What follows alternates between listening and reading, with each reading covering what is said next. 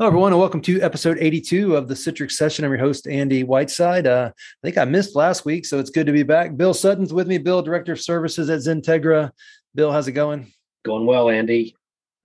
We were just chit-chatting with Paul a little bit before this, and just to kind of give our listeners who may not have listened to maybe episode 1 at this point, you've been touching and working with Citrix Technologies since what year? Me? Yeah. Or Paul? How long? You first, Bill. Me, 1998. 1998. So, and I say this all the time to people and people like you. Do you remember the first time you saw a seamless hosted application launch?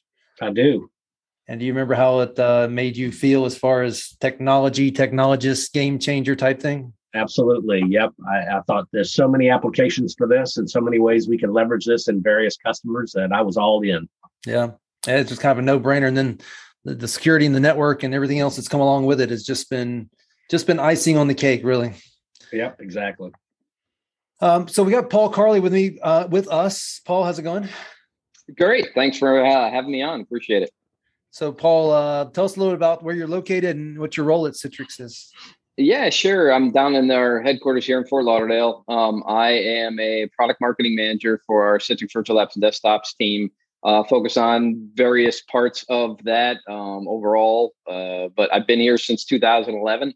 I can't believe it's been 10 years as of this month. So it's my anniversary month, July, and just came off vacation. So I'm rested and ready, hopefully, for you guys to ask me a whole bunch of questions and we'll see how it goes.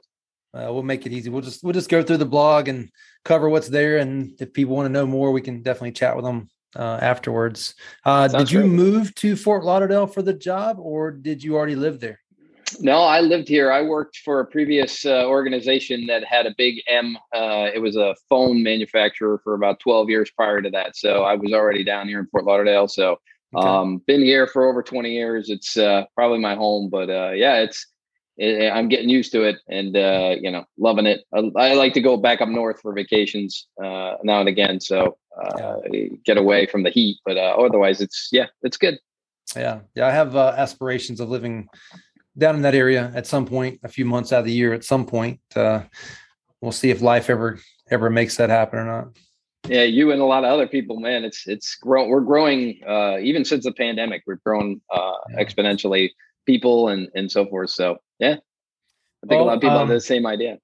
Yeah. And technology and work is now enabling that. I just had a brief kind of pseudo interview with a guy that, he pretty much wasn't interested. He likes us, but he's got a good job now.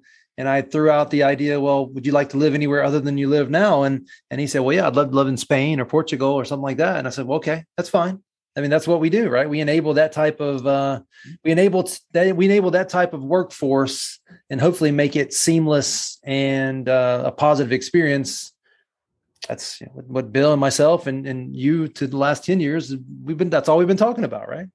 Yeah, exactly. And it's funny that you mentioned that because I've had since the pandemic, we've had several of my coworkers and friends have said, well, since, as long as I'm getting my work done, I can basically work from anywhere. So a buddy of mine just went to Colorado for a month and did a month of work there, got a nice Airbnb, quiet. And it was, it was great. He was able to get his work done. Another coworker of mine just was city hopping to visit friends that they hadn't seen since before the pandemic. Right. And they continue to work right through it. So, we're seeing that more and more today. And that's the thing what Citrix is focused on is making that happen for customers and for employees that want to kind of have that lifestyle, but still get their work done. Right. Well, that's actually one of my, as a business owner, that's one of my things. I want to have a couple places, condos, if you will, in different parts of the country where I could say, hey, part of your benefit of working here is once a quarter, you can use any condo you want for a week and then, go work from there, take your family, enjoy that area, do something different. I think that's a big part of the balance, the hybrid work life that should be happening. Yeah. And I think that's one of the, I don't like to say blessing, but that's one of the things that's come out of the pandemic is, people have seen that they've been able to, go. A lot of people are reevaluating their life and saying, hey, I'm going to go work wherever. I'm going to go someplace. That's like the guy you're saying there. He wants to go work in another country for a while. I think this remote work, thought now is becoming reality, which is making companies like yourselves and Citrix, interesting, and we're getting customers we've never talked to before that, kind of want to have that experience or have their employees have that experience. Right. Yeah. Now's the time, especially if you're a forward-thinking employer. That makes a lot of sense. Well, let's jump into the blog. As you and Bill and I were discussing before this, there's a ton of content here, and this is some of the most tangible stuff we cover on the podcast is the kind of the specifics around what you guys are doing. So, I think what we were just talking about ties into the introduction here that a lot of organizations across the world are looking to provide a flexible work from anywhere type of approach, and that's where you guys just keep doubling down on the technology, right? Yeah, that's true. We're seeing, as I mentioned before, seeing a lot of companies that are coming out of the pandemic here, or in this next phase, I'll say, of the pandemic, where they want to leverage this flexible work, where they can have their employees work part-time at home or part-time on the road, or just give that flexibility to allow them to work wherever they need to. And that's where Citrix has been dedicated to trying to make that happen for customers. Where in the pandemic, in the beginning, we're seeing a lot of companies had to quickly move to bring their employees, safely home. And we're glad that was able to happen thanks to technology and quick thinkers and good business companies. But we're also seeing now that companies have gone through that, they're saying, okay, now that we're in this next phase of this next gen, we're seeing, how do I make sure that if those employees want to stay and do this flexible kind of work style, how do I make sure that it's secure? How do I make sure that it's a great performance, whether they're in the office or at home? And, just making sure that everything works properly and that my employees are staying productive. So that's where our focus is from Citrix, is making sure that we continue to add features and flexibility to make sure that, no matter where their employee is leveraging their work from, what kind of device they're on, that they're doing it securely and they're getting a great experience, make sure they're productive. So, that's where as we continue to add features and services to both our on-prem and our cloud services, that's our focus. Yeah. Well, let me take one step back here. This came out a few weeks ago. It's the official title, if people are looking for it, is What's New with Citrix Virtual Apps and Desktops, June 2021. And Paul, I'll ask that if there's pieces of this that are service related, but not on premises or vice versa, that you just call that out just for our listeners so that they understand when one applies and the other. And specifically, we're talking about Citrix Virtual Apps and Desktop 7, release 2106, 21 being the year and 06 being the month. I guess one quick conversation for you is, Microsoft said Windows 10 was the last one. You guys have been on 7 for quite a while. Is there an 8 coming someday, or does it even matter at this point? I don't know if it matters too much. When we did, I think it was 2017, and correct me if I'm wrong, 2018, around that time, we switched to a dedicated, this change of numbering, we put the year and the month for when it's released. We just specify 7 right now because of the, to just differentiate between on-prem and in the cloud kind of services. But don't know if we'll ever change that. But you know what? I've been here 10 years and we've made a couple of name changes. As you guys are probably very familiar with Zen Apps and Desktops, you guys could render off probably 7 or 8 different versions that we've come up with. So are we ever going to change that? I wouldn't be a betting man and say, yeah, sure, never going to change that. But I don't know of anything right now that's going to happen like that. I think we're more focused on getting those features out there so you and the customers can take advantage of those things today. Yeah. But you never know. Well, I think you just said something I found very interesting. And now as I'm scanning back through the article, I'm noticing this. So when the number is included, so in this case, 7, so Citrix Virtual App and Desktop 7, that's a key indicator that for people that are on top of their game, that means we're talking about the on-premises piece of the equation. Is that true? That is correct. Yes. And then we usually like to call out from our Citrix Virtual Apps and Desktops version, the family that's in the cloud, we like to call that our cloud service. So you'll see that as well as called, Citrix Apps and Desktops Cloud Service, or Citrix Apps. A lot of people will reference it as CVAD service. That's when you want to that's the clue that's our cloud services. But again, we're trying to make sure that we're giving both, but I'll call it out as you suggested. I'll call out where we have it. But if you could see in the blog here, or if you're referencing the blog when you go to it, we start right off at the top and work from the on-prem version 7 right down into the other services together. But I think that's clear, great. the service doesn't include that 2106. The service is always evergreen or always up to date, right? Pretty much. Very good. That's right, Bill. That's one of the key advantages to the cloud service is that Citrix brings all the enhancements and automatically imports them and puts them in there for you. So less on admins to have to continually update their service and make sure they have the latest patches and updates and features. So that's the great advantage. One of the big advantages of going to cloud service. Obviously, the other is being able to do on-prem and cloud together as a hybrid mode. So but yeah, this is for, again, we still love our on-prem customers. We still want to service them and support them as long as they need to. So this is, definitely, as you can see here, features that we continue to add quarterly to the service to continue to enhance it. Well, let's do that. Then let's jump through Sure. the on-premises pieces, which would be for 7/2106. And we'll start, and somebody literally the other day, somewhat of a non-technical person, said 2022 to me as if I was supposed to know what that meant. And what they were saying was Windows Server 2022. And you guys are announcing at least public preview for virtual app and desktop, both the control plane and the VDA, I assume, but you can clarify that for Windows Server, Microsoft Windows Server 2022. Yeah, no, I appreciate that. Yeah, so Microsoft back in March announced that they did a public preview start for Windows Server 2022.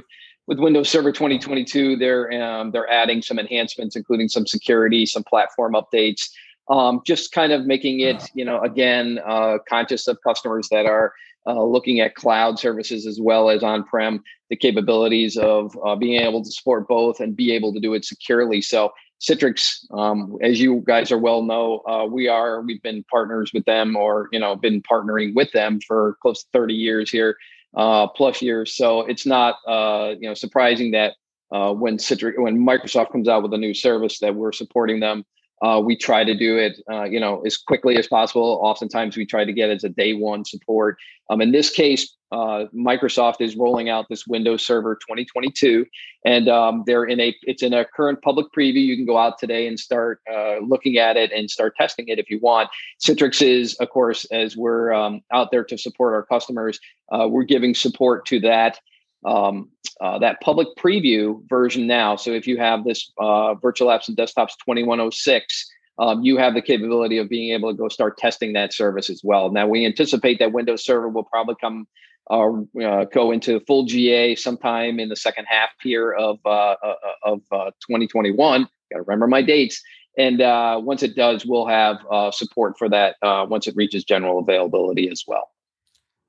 And Paul, and it's okay if you don't know the answer to this. I don't know if I'd expect you to know the answer to this. Is there any type of RDS related functionality in Server 2022 that elevates the Citrix world? Is there a feature in there we should be excited about? Not that I know of at this time. I'm not an expert on Windows Server 22. Honestly, I just haven't had enough time to dive into the details. I do know that there are some security enhancements that Microsoft is adding to it as we know in the world today, we're seeing a lot of malware, a lot of things like that, and breaches and approaches. So I know Microsoft is very conscious of those things, and they're trying to implement additional security features just on top of to enhance what they're doing today. From a Citrix perspective, I don't know. You should be able to determine, or as a Citrix admin, you should be able to roll into those and deploy on those servers without any issues, as I understand at this time. There aren't any unique ones that have been called out to me or that I understand right now at this time. But as we get closer to launch to general availability, we'll probably have an announcement, a blog, or some kind of layout here where we'll kind of go into details of what kind of support you're going to get and what kind of enhancements with Citrix you're going to have there. Yeah. I can almost guarantee it. Yeah. Bill, you're not aware of any, are you? Do you? No. Okay. You saw the one I just binged. Yeah. the one where you could steal an admin hash just if you're on the box somewhere. I don't know that that's real, but security guys like to talk about that one all the time. Yeah. Mm-hmm. All right, let's talk about the next one. Single session VDA install and upgrade, restore and install upgrade failure. This looks like some housekeeping. What's this one? Yeah, it's more about, as you said, it's more about housekeeping. In some instances where customers are going in and want to do a fresh VDA install, if they're taking everything out, in some instances that they don't get everything out, they might have a fail over, or they're, and sometimes in installation, if they're not doing it, they miss a step, or in some instances, what we're doing is we're giving this feature that they can enable that allows them to instantly roll back to a previous VDA install if that upgrade fails. It's more kind of just a safety measure and make sure that the admin doesn't have to struggle if he has some kind of mistake or failure on an upgrade. It instantly will roll back so that he's not having to go back and do all that extra legwork. So it's more of a maintenance thing. It's more of a convenience for the admin. But again, our goals are to make, we're trying to make the admin's life a little bit easier and give him or her, the opportunity to, be able to keep their updates, do their maintenance without having a lot of extra headaches, which we're all appreciative, I'm sure. Yeah, for sure. I would love to get Bill's take on this next one. Single session reconnect. So take out the word single. I shouldn't have said that. Session reconnect after disconnected from a machine in maintenance mode. So in other words, you put a machine in maintenance mode, you're using it, you disconnect to it, either intentionally or unintentionally, allowing that user to reconnect to it, controlling whether that can or can't happen. Bill, is this something you've ever run into in the field? Not really. I was kind of curious as to what the driving force was behind it, but I can see the point. You've got particularly for users, on a Wi-Fi network or something, and you put a machine in maintenance mode and they get disconnected and they're unable to reconnect to finish their work. But, I wonder here what drove this, because this could make it difficult to trickle users off of a server or off of a VDA. I'm Bill, sure. Think about a company in the world of Citrix and every other technology company. It only takes one big company that has this problem that's reoccurring for them to want to request this. So, Paul, is this saying you can control it one way or the other, whether it can or cannot reconnect? Yeah, that's correct, and I believe he's correct that it was a customer request. I don't have all the details there, but that's oftentimes a lot of our priorities on upgrades and service enhancements, or whatever you want to call them. They come from customers direct. That's what we try to prioritize, because obviously our customers are important to us, and we want to kind of make sure that they're happy. So yeah. Do either of you guys know what the default behavior currently is? You can't reconnect. Can't reconnect. Yeah, correct. You would think you'd want, unless you're customers Bank of America and they want it, and then all of a sudden, maybe you want. All right. Remote PC access disconnect session timer. I think I know what this is all about, and always found it interesting. It was managed at the Microsoft level. Bill, explain what this is, and then Paul, jump in and say what you've done. Yeah, I think what this is, based on reading it, is really just handling what happens when a session expires. So, in a traditional virtual desktop instance, if you disconnect from a session or log off from that session hangs there for a little while, and then it can reboot depending on your settings. Looks like they're bringing that similar functionality to the remote PC world, where if users disconnected, then it logs them off after a certain amount of time. Well, and Bill, I totally screwed that up. Let's make sure for our listeners, we're talking about remote PC, where you remote into your physical or virtual, Correct. but more like a physical desktop, right. Either a Blade PC or the PC at your desk. And this is bringing some of that niceness to that world. Is that what this is saying? Yeah, I think so. You know how in a traditional, VDI environment, if you disconnect from your workstation or from your VDA, your virtual desktop, and you don't do anything for a certain amount of time, it'll log you off to free up the compute and memory and all of that. It looks like they're bringing that to the remote PC world, so that the desktop is not just hanging out there with a disconnected state. It'll actually log you off. Okay. Obviously, for these types of things where you're logging off a disconnected user, you want to make sure it's communicated properly to your users so that they don't leave open a 50-page Word document that they haven't saved, and you just log them off without saving it. That doesn't make for a happy user. So you have to make sure that's communicated. So Paul, Bill's usually a pretty smart guy. Did you get it right? Yeah, he's right. Yeah, I would add the one little piece of it is that this is good for, especially in pooled environments where you have a bunch of pooled remote PC or desktops or whatever you want to call them, virtual, in the sense that they're not, if you have only a certain volume that you're holding open or you want to keep them available. I'm assuming things like education labs and things like that, where, if the person disconnects but forgets to shut down, or maybe they've accidentally disconnected after a certain time, we want to get that back out into a pooled availability to make sure that they can get back in and get access to it. Yeah. Yeah, I'm Googling now, Binging, as you can see, and I love the Blade PC concept. When people tell me virtual desktops don't have enough horsepower, they don't realize that we're not talking about virtualizing the actual machine. In most cases, we are. We're talking about virtualizing the delivery of it. High-powered Blade PCs, that'll get the job done. I don't care who you are. Yeah. And remote PC is a great way for customers who are looking at virtualization to get started too. That's one other option. Very easy to quickly to get to get up and running. A lot of customers are seeing that as an advantage, especially coming in and out of the pandemic. They were looking at that as a quick way to do it, and it's great option for those who aren't familiar with remote PC. Yeah, and anything's buying people a bunch of high-powered laptops and sending them out there where they become a security vulnerability.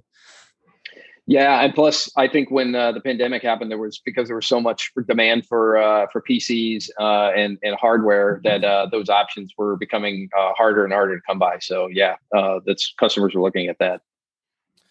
All right, so one of our favorite topics, what we call, currently call it session recording. Bill, what did we call it in the beginning? Smart Auditor. Smart Auditor. Smart Auditor. Yeah. Session recording. Good. Paul, what are you guys announcing here around session recording as it relates to the on-premises story?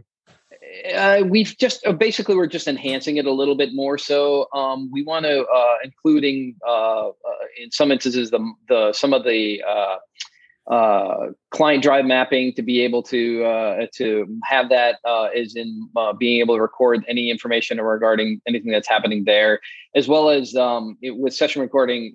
We've done an enhancement here also that will let you set, it keeps a record of events only, so that when you go to, instead of getting this full recorded session of an entire user's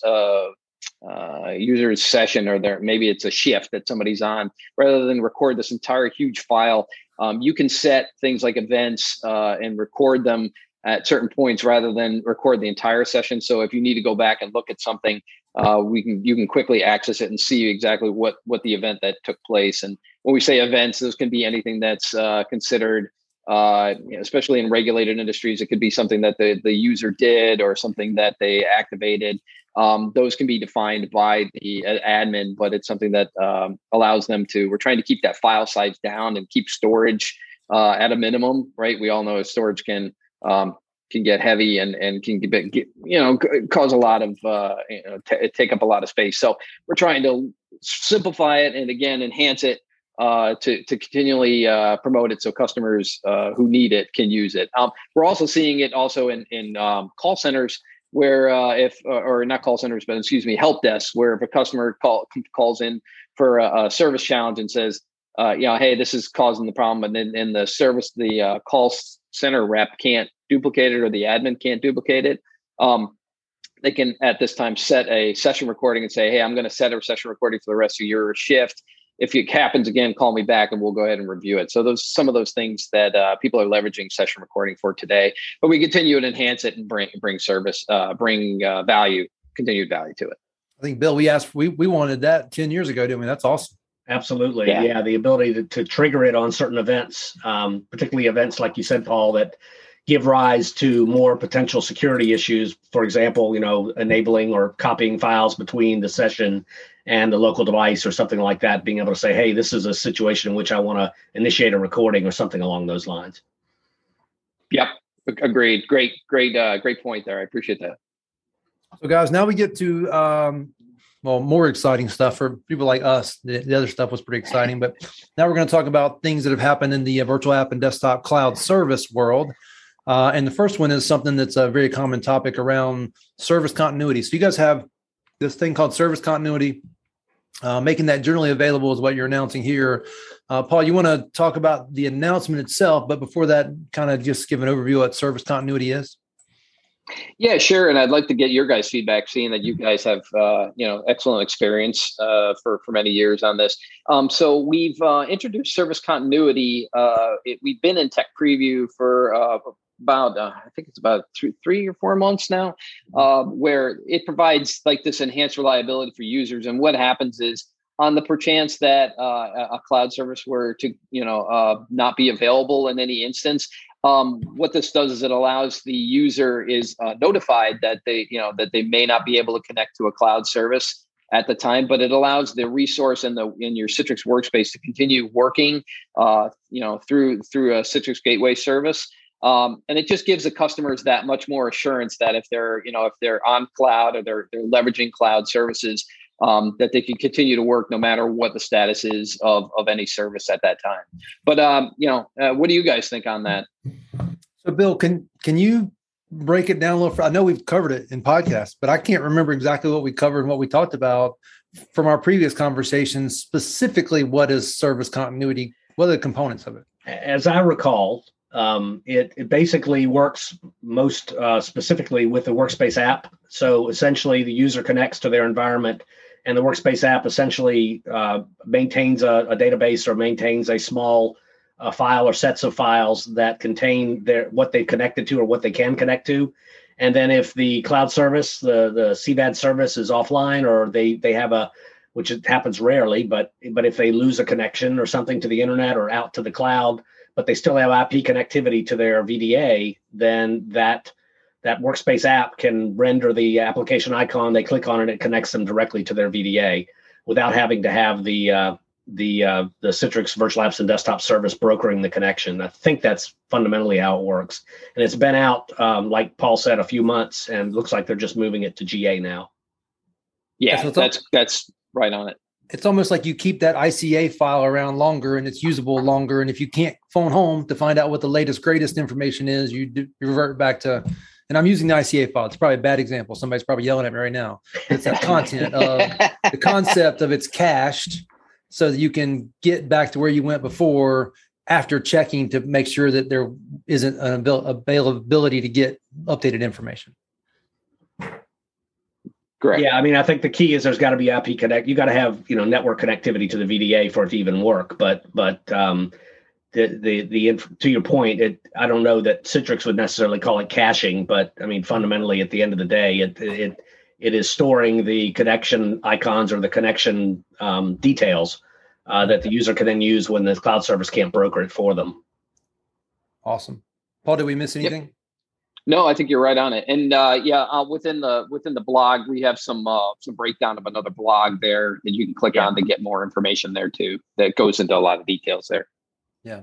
Okay. I will say this has been this discussion has come up more than once in projects where customers have said, "What happens if I lose my connection to Citrix Cloud, or Citrix Cloud goes offline, or we have an Azure hiccup, or what have you?" So this conversation has come up more than once and has. In some ways, kind of helped us bridge that gap between a concern and a real concern and an option to remedy that concern. If that makes sense. So, guys, that's kind of. Go ahead. Sorry, Andy. Would it be fair to say that's limited to the Workspace app, not coming through a browser, but the Workspace app? That's my understanding at this point. Yes. Yes, correct. And you would have to not be relying on the cloud connector to get to that VDA. You'd be able to go directly to it in some way, shape, or form. Correct. Yeah. Okay. Automated configuration tool. Bill, from a consulting perspective, you want to just give us a high level what that is, and then we'll jump in and let Paul tell us what the changes are. Yeah, we're actually using this right now with a project where the customer's going from an on-premises environment. I say on-premises, it's actually a full build in Azure. So, cloud connector, controllers, delivery controllers, storefront servers, et cetera, all in Azure. And they're moving that to Citrix Cloud. And they have a boatload of delivery groups and machine catalogs and lots of users assigned to those various delivery groups. In many cases, they're 80 groups, which is great, but in some cases, they've over time just added users like we tell them not to. Nevertheless, this tool allows us to essentially take the environment that is running on premises and shift it or move it or copy it. Copy it is a better term, to the cloud service, so that all those delivery groups are instantiated in there. We enable a connection back through to the VDA once it's reconfigured. All the users are assigned, all the applications are published, so you can move as much or as little as you need. And then it also apparently, if you watch the video that's in the blog, it also can apparently be used for cloud-to-cloud migrations, backups, lots of other capabilities of the tool, it looks like. Yeah, that's right on it. And we initially called this the migration tool, and then one of our great guys that you guys are familiar with Dan Feller, he said, no, you know what? It's more than just a migration tool. This is something that you can use over and over again. Things like being able to sync between clouds, sync between, if you have a business continuity, separate sites. You're able to continually sync back and forth between those to make sure that everything is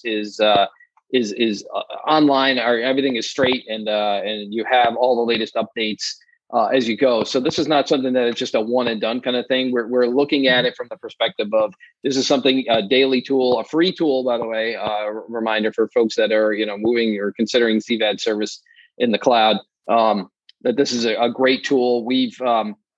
I helped a lot with the when we were going through the tech preview on this initially, and a lot of great customer feedback. A lot of customers said it really sped up the migration process for them when they were doing it.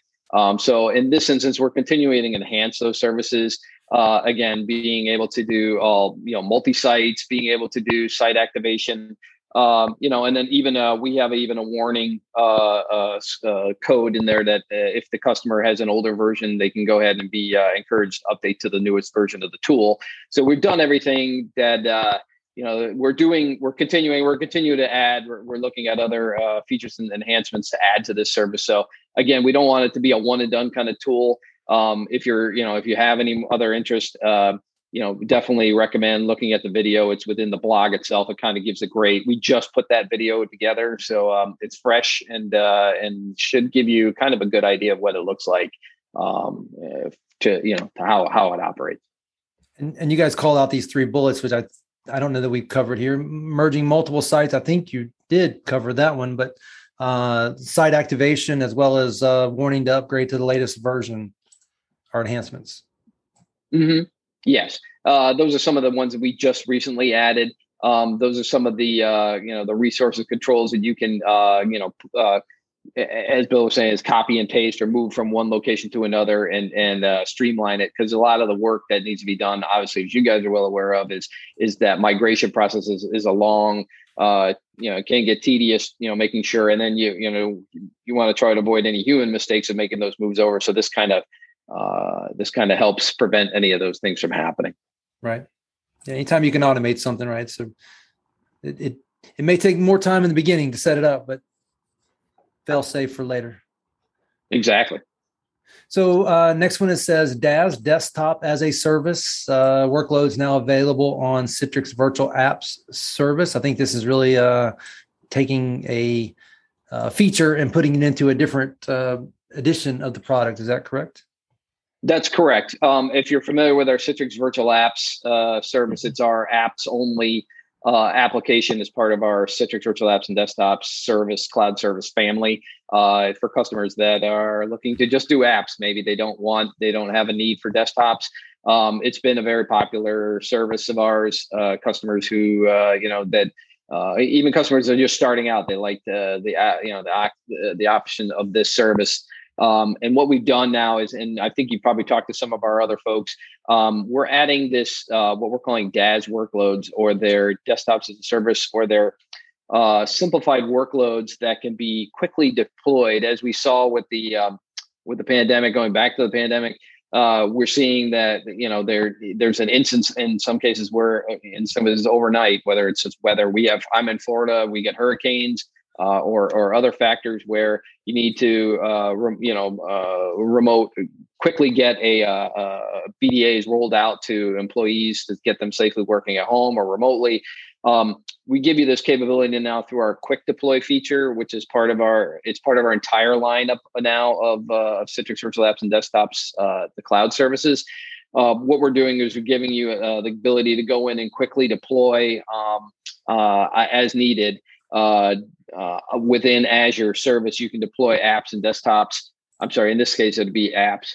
You can deploy apps quickly with a matter of 5 clicks to send out a simple one that your employees can access and then be able to continue to work no matter where they are remotely. So this is one of those services. You probably heard about it before, but we're just adding those DaaS workloads through this quick deploy feature into this service as we move forward today. So it works through our Azure consumption funds. Customers can go about it 2 ways. If they want to leverage Citrix Azure, and I'll even back up one step further. We have the capability of being able to provide through this DaaS environment, the ability to manage Azure in consumption for the customer on their behalf and make it easy for them. That's part of our Citrix. You guys probably talked about Citrix Managed Desktops or Citrix Virtual Apps and Desktops Standard now, as it's called for Azure. We have those capabilities where we can go ahead in and we'll help manage the Azure portion of the customer, and we just bill them for whatever services those are today. Now we're adding that to this service where we can those customers can either prepay for Azure through Citrix, and it's kind of held in an account for them so that when they need it, they can burst into the cloud and use that service as they need to. Or also they can just sign up for billing services and for as little as $1. And then if they utilize that service, Citrix will just bill them for any consumption that's used. So it's somewhat of a convenience service. It's not something that's required for customers, but for those that want to leverage quick deployments into the cloud for anything like temporary workers, contractors, these temporary use cases that we see every day. Mergers and acquisitions. I get a lot of times people ask me, hey, we're bringing in, another business, and I need to just give them some kind of simple access to give them access to an app or something specific. So we're giving that feature and that capability to admins that utilize this service, give them that feature. So sorry, that was a little long-winded, but I kind of wanted to set the level set on that so people understand. And this question is for both you and Bill. How do people typically connect those tenants to their on-premises or cloud environments for the server side of a client-server relationship? I'm not certain, but I think it's probably a VPN connection or something along those lines, or it's deployed in the customer's tenant. I think when Citrix is managing it, it's some form of a VPN connection within Azure. Well, that's SD-WAN. I mean, that sounds like a perfect use case. Yeah, taking desktop as a service. Absolutely. And then that's probably what it is, actually. That's probably what it is. Absolutely. Yeah, I haven't really dealt with this. Do that. Yeah, I haven't really dealt with this particular offering, so I don't have a whole lot of detail. Yeah, it's non-domain joined as well, so you can do it that way through. And Citrix has access to make it capable that if you're bringing in, say, a seasonal worker, tax season, you need to bring in a couple of accountants. You can just by simply having an email address for the person to sign. Now you can just implement them into this quick deploy, give them a simple desktop that they can get their work done. And now I don't have to sit there and constantly edit and manage my Active Directory all the time, bring these people on and off. So it's more of a convenience thing for customer and more of a temporary, work seasonal kind of environment, I should say use case. But we're seeing customers are interested in it and looking at it. Yeah, I'm very, and of course, our friends over at Microsoft have released Windows 365, which is their brokered version into a virtual desktop into Azure, similar type of service, but of course, missing a lot of the enterprise robustness that Citrix brings to the equation. Right. Mm-hmm. All right. Next one is something I know Bill is a big fan of, and we got about 14 minutes left, but workspace environment management, also known as WEM. A couple of things here. Paul, you want to talk through these 3 bullets, and then I'm sure Bill will have input. Yeah. In the interest of time, I'll go quick. We're just continuing to add, enhancements to our WEM or workspace environment management that a tool that's very popular with our customers that people really like, and they continually ask for, more support or more features to add to it to, continue to leverage it. We're doing event trigger support, so now you can go ahead and define triggers for session recording. You can through WEM determine what those triggers are in session recording and how to stop and start recordings. So those have been added.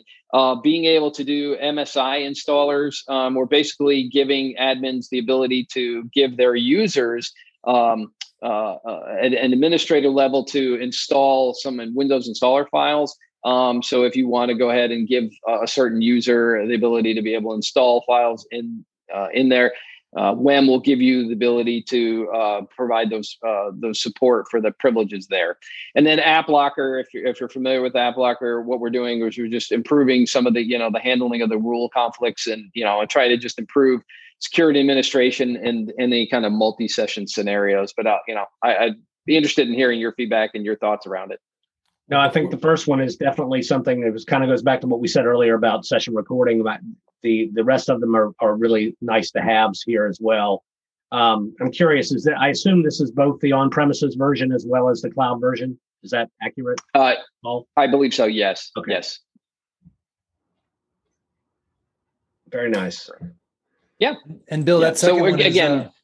We're an AppSense, now Ivanti partner, and that second one has always been kind of a grasp, kind of a reach for the Citrix users that they needed, that gave them the ability to do those installs without giving full blanket admin rights. That is techie and as dorky as it sounds, that's the one that's got me most excited. The second one, MSI installer support. Yeah, we typically try to include this on just about every project, WEM that is, and it's super simple where you're dealing with cloud. Because really all you have to do is deploy the VDA and then configure your policies. It's really simple. Yeah, all I can say is stand by. We're having a lot more enhancements coming soon to WEM, and we're continuing to look at it and see how we can continue to enhance it and make it so that's something for customers to leverage today. Great. Well, and the most exciting thing, if I take off my tech guy hat for a minute, put on my business guy hat for a minute, the fact that Citrix it's still investing in some of these little things that don't necessarily change the income stream of the company that much. That's good to see. Mm-hmm. Yeah, and I'll give a shout out to our engineering teams because they are working super hard, and despite all that's going on in the world, they've kept their head down and they keep working hard. No matter where they are. They're doing a great job, and we're seeing every day them coming up with, you'll see them, tech previews and enhancements and things like that. So our guys are working really hard there. So like I said, this is just the start. You're going to see a lot more here as we continue out through the second half of the year. A lot of great features are going to be rolling out here. Yeah. All right. So we're on the home stretch. We got a lot to cover. This next section talks about Citrix Virtual App and Desktop Standard for Azure. Basically the desktop as a service piece gets Citrix Studio and enhanced monitoring. Paul, can you just hit these 3 bullets for us? Yeah, I'll give you a really quick. This is our DAS service. And what we've done is rather than just have, again, we have the great thing about this service was it's simple to use and it's quick to operate and it's quick to deploy. We tried to take the simplicity angle of it. With Citrix Virtual Apps and Desktop Standard and make it easy for folks that just need to deploy, don't need detailed, or need the flexibility or the granular management that our CVAD full services supply. So what we've done is we've made that service simple and easy for customers who just want to do some basic deployments of apps and desktops. But with that, we're continuing to add enhancements to that service and make it even more value added. We were adding, as you guys are very familiar with, Citrix Studio, the Web Studio edition now that is basically rolled out on our Citrix Virtual Apps and Desktop service family. We're bringing that into this service. It's not it's not the default service, but it's something that they can, if somebody that's using that service wants to move over and do some policies, install policies or do a little bit more than what they do with a basic service.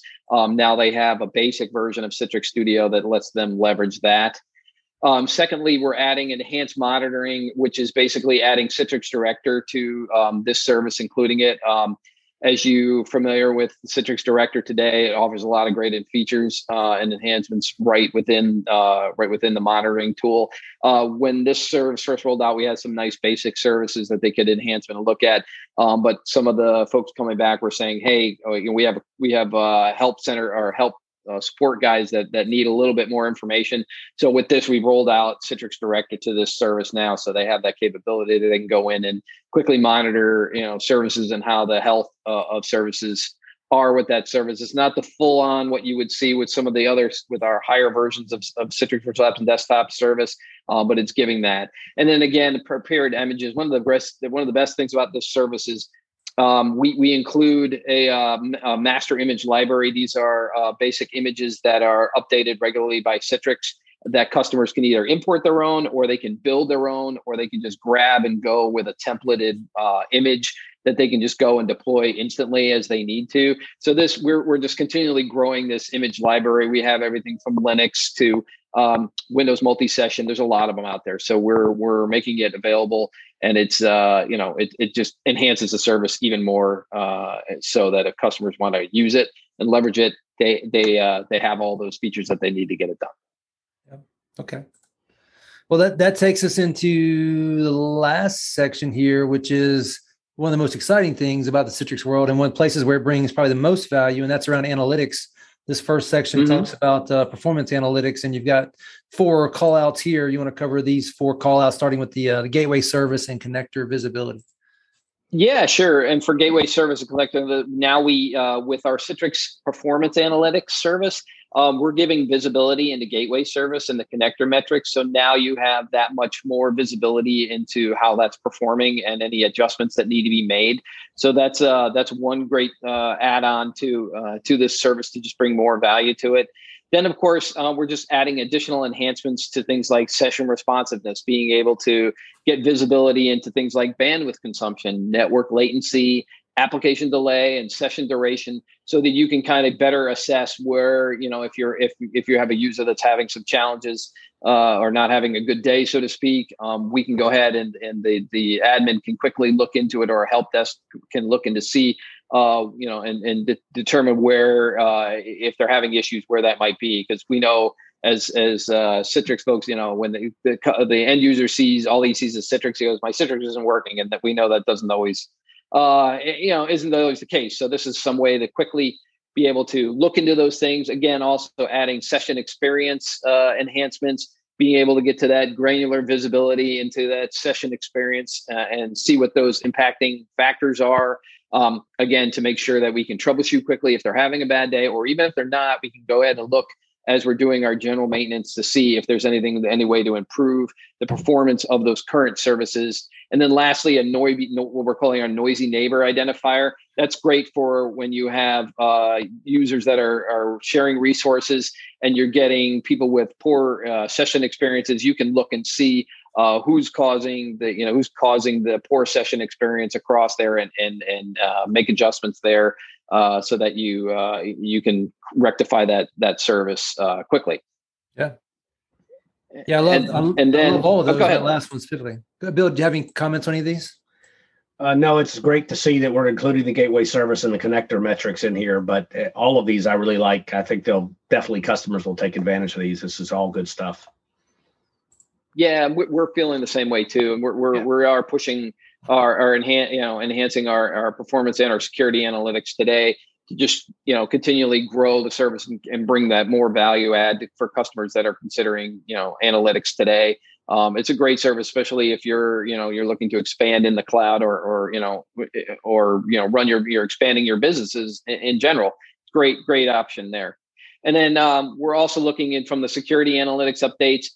Being able to do with geofencing, giving user access with security analytics. This is basically being able to, if you have a user that's outside the geofence, that's trying to log in outside of what we're considering a geofenced area, it can actually send a notification to the user to say, are you intending to, are you trying to log in at this location, yes or no, and they could say yes or no, and they can the admin can choose to what kind of action that person does based on their response. So say if somebody was getting a notification that I'm not supposed to be, I'm getting somebody's trying to access from a different part of the world, and the user says that's not me, then they can go ahead and automatically shut down that access and make it, just add that level of security there and prevent somebody from logging in inappropriately and maybe downloading, confidential material.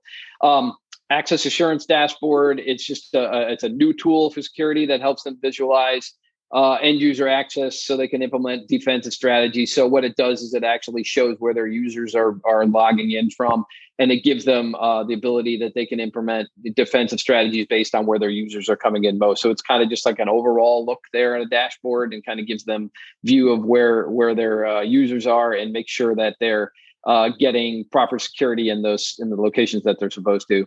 And then lastly, the session and recording insights. We've talked a lot about session recording on this podcast here, but what we're doing is we're giving them the capability of it's recording, it's taking information about when there's recorded events that happen, and it gives the admin the ability to quickly locate and observe those security, if there are security incidents or there's something that you've set up.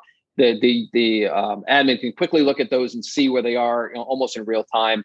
It just gives them a quicker way to respond, if those events are triggered. So Bill and I both probably agree that Citrix has been a security play for a long time, just with the presentation protocol and the ability to prevent channels in that. But things like this just continues to take the security story further and further and further, so that it becomes more and more obvious that Citrix is a security step in the right direction, at least with tools to back that statement up. Yeah, thanks for that. We really are focused on that. We know customers are focused on it. It may not be their top need, but it's always something that everybody always asks about at some certain point in the conversation, as you guys are well aware of in your customer conversations, I'm sure. Oh, yeah, absolutely. We hear it a lot. And I love this geofencing capability to be able to adapt the authentication and the notification to the situation. Like you said, your example, the user's logging in from somewhere they normally don't, then it can say, is this you? And if they say yes, maybe we can also make them, authenticate using a different factor, like they get a text message or they get an authenticator pop. To make sure that it's them. So there's all kinds of granularity you can get into here to make it more secure. It's good stuff. Yeah, agreed. Well, Paul, we are out of time, but I appreciate you joining. And as we pointed out somewhere through the middle of this, it's, Citrix is the leader in this space. They have competition these days, but clearly still the leader and not resting on their laurels for sure. Yeah, and thanks so much, guys, in advance for to put this together and inviting us in to have these conversations. We'd love to continue the conversation, and if there's anything we could talk about in future future podcasts, please reach out, and we'll be glad to have them with you. We will. Yep, we will. That's why we love you guys. Yeah. All right, guys. Well, thanks for the time, Paul and Bill. We'll do it again at a different time. Thanks. Thanks. All right. Thank you very much. Have a great day, guys. Thanks. See you.